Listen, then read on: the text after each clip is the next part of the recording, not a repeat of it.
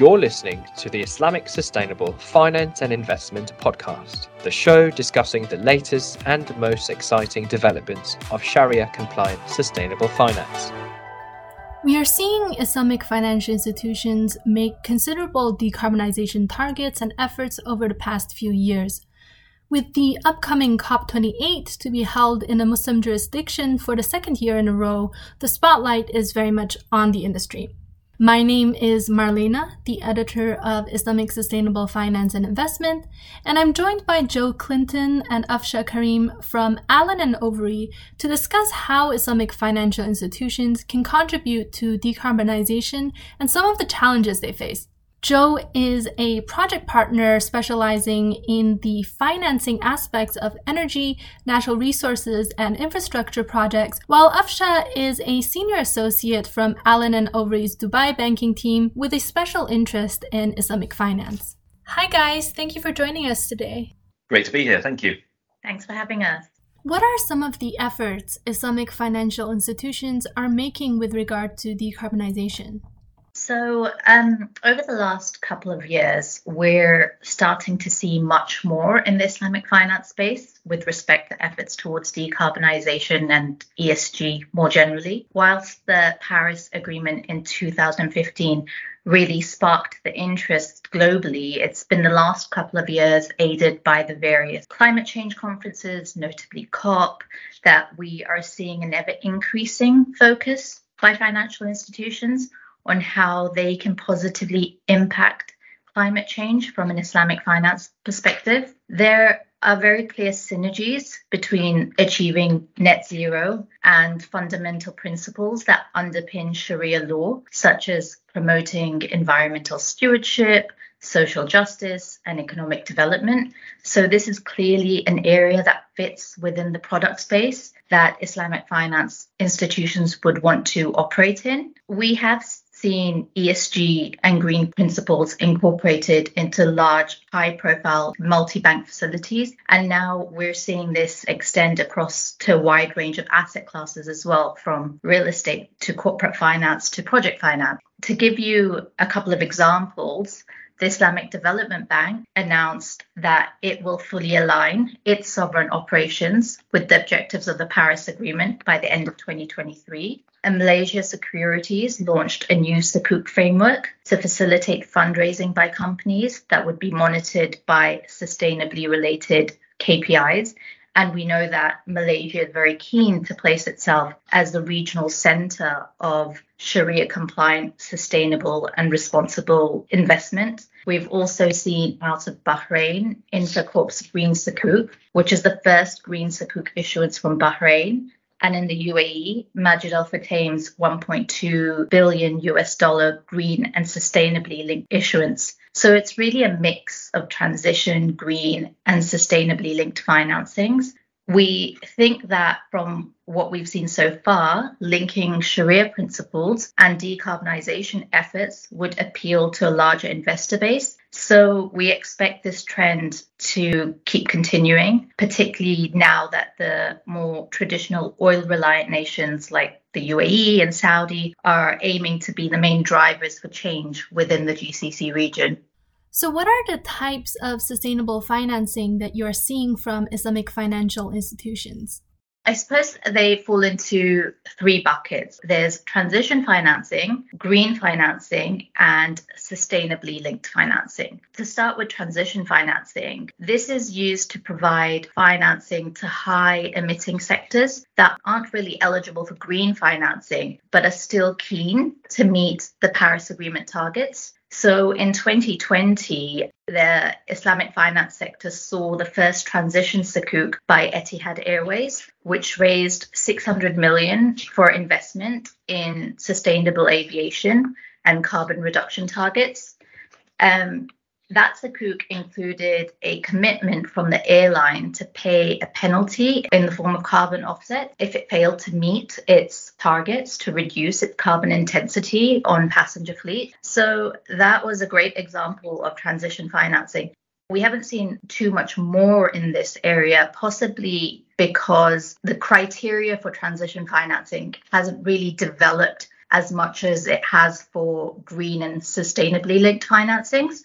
But moving on to green financing, the defining feature of a green financing is that the proceeds of the financing are used for green purposes. So the proceeds are specifically allocated to fund projects that have a positive environmental impact. Examples can include projects that will generate renewable energy, clean transportation, carbon neutrality, sustainable water, and water waste management. In 2021, the Loan Markets Association published its Green Loan Principles, which really set the foundations of the criteria that financial institutions are looking for when they label a financing green. I'll just very quickly touch on some of these. So these financings would need a very clear and specific purpose that demonstrates that the funds will be applied towards a green purpose. The documentation would need to identify that there's been a process for evaluation and selection of this green project. So that's really going to like a due diligence exercise or the commissioning of a third-party report or some sort of certification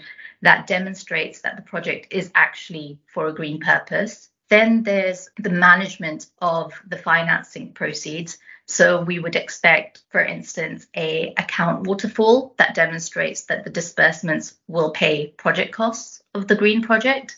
And then finally, reporting obligations, which are ongoing reporting obligations, such as use of proceeds certifications or reporting on the associated environmental benefits of this green project. So we're really seeing these criteria as the main fundamentals to achieve green status. And it's encouraging to see institutions like Dubai Islamic Bank, who've issued their own sustainable finance frameworks, and they also implement these LMA principles. And it's really with institutions doing things like this that's encouraging transparency and standardization in an area that's quite new. In terms of a couple of examples of these types of financings, the Islamic Development Bank issued a green sukuk. The proceeds of this sukuk are allocated to green projects, including renewable energy across its member countries. So that's a great example of how Islamic finance can be a conduit for funding developing countries in their decarbonization efforts. And then we've also seen real estate transactions where real estate is being built to meet internationally recognized green standards, such as LEED certification, which demonstrates environmentally responsible construction practices. Moving on to sustainably linked financings. These type of financings don't depend on how proceeds are used, but their key feature is that they're tied to the obligor's performance against sustainably related KPIs. So the financings would include KPIs that go to things like reducing greenhouse gas emissions, reduced water consumption, or the amount of renewable energy generated by an obligor. And in my view, it's probably these financings that are crucial to ensure more is being done at the more practical level to reduce emissions and to achieve net zero. I think one of the benefits of these financings is that when the obligor receives the funds, it can use the funds as it needs to, but it puts the focus on the borrower's business decisions to implement decarbonization efforts. You might wonder what happens if a borrower fails to meet its KPIs. And the way that's really dealt with is that the documentation will build in a pricing mechanism. So if the borrower isn't able to meet its ESG KPIs, then it will probably see a rise in the pricing. Critics would argue that this could open the door to financiers benefiting from a borrower's bad environmental performance because of the higher pricing that would kick in. So in response, some of financiers have pledged to donate any gains that they make from this bad performance to charity. And it's really principles like this, like donating to charity, that are so well entrenched within Islamic finance structures. You're probably aware that in Islamic financing, financiers don't charge default interest, but rather a late payment donation amount is made in case of late payment. So there are clearly synergies between Islamic finance and these sorts of financings. And it's really these types of financings that are going to expand the universe of borrowers and businesses that can access the sustainable finance market. So you touched a little on the lack of clear criteria for transition financing. Are there any legal issues in these kinds of sustainable transactions? Yes, and I think the sort of primary challenge, certainly within the green space as a whole, is a lack of uniform regulation across various different countries as to what constitutes green, what is a sustainable product. And if you look, starting at the very top, if you take the Paris Agreement, which many people are familiar with, that is a commitment, a treaty level commitment from a number of countries to reduce emissions, to improve the climate. The criticism of that is very much a sort of bottom up treaty. And so each nation chooses what pledge that it will make towards reducing emissions and how it will go about that. But if there isn't a sort of uniform way of bringing together all of those different pledges, each country is free to choose what it wants to do. Another big criticism of it is that there isn't really a strong mechanism for enforcing. If a country fails to meet its pledges, it simply has to explain itself, but there isn't any hard obligation to meet these requirements. And so even at the nation state level across the board, there isn't a consistency of treatment. And then each country will then develop its own plans as to how it wants to address its carbon emissions and meet its pledges. And what that can result in is sort of real patchwork quilt of different regulations in different countries. Taking, for example, a borrower who wants to develop a green hydrogen project. It will need to find a market in order to sell its product, whether that is green ammonia or whether it processes it further into, let's say, sustainable aviation fuel. The regulation for those products in terms of what is green is different in different parts of the world. And so if you're investing heavily into a piece of equipment or a plant, you really need the certainty that what is produced in that plant will meet your requirements to be classified as green in various different markets. And at the moment, the lack of a consistent framework makes that very difficult. I think the other legal challenge, particularly relating to different countries doing different things, is also it makes it very difficult for investment to be targeted in the place where it would make the most impact. And a very live example of that, for example, is the Inflation Reduction Act in the US. The Inflation Reduction Act has a large number, billions of dollars worth of subsidies for green projects in the US. A lot of countries around the world are looking at that and seeing a lot of increased investment in the US. Particularly Europe at the moment is looking at its own legislation, whether it needs to do something to attract investment in Europe, almost getting into what is kind of a proxy trade war over green investment. Now, if you were to take a step back and say, from a global perspective, what is the correct way of deploying investment in green energy and transition? One might say, well, actually, the US is not where you want to focus your investment. You want to focus your investment much more in emerging markets, in countries which don't already have a sustained program in place for renewable energy. But the legislation that sort of on a national level can make that very difficult. Similarly, in the emerging markets, there are lots of competing priorities, which are understandable, around development, economics, and the ability to meet these targets. And so, when you see a piece of legislation like the Inflation Reduction Act directing a lot of investment to the US, one has to query whether at a global legal level, that really is the correct outcome. I understand. So it sounds like in addition to standardization, governance is a major issue here. Is that correct?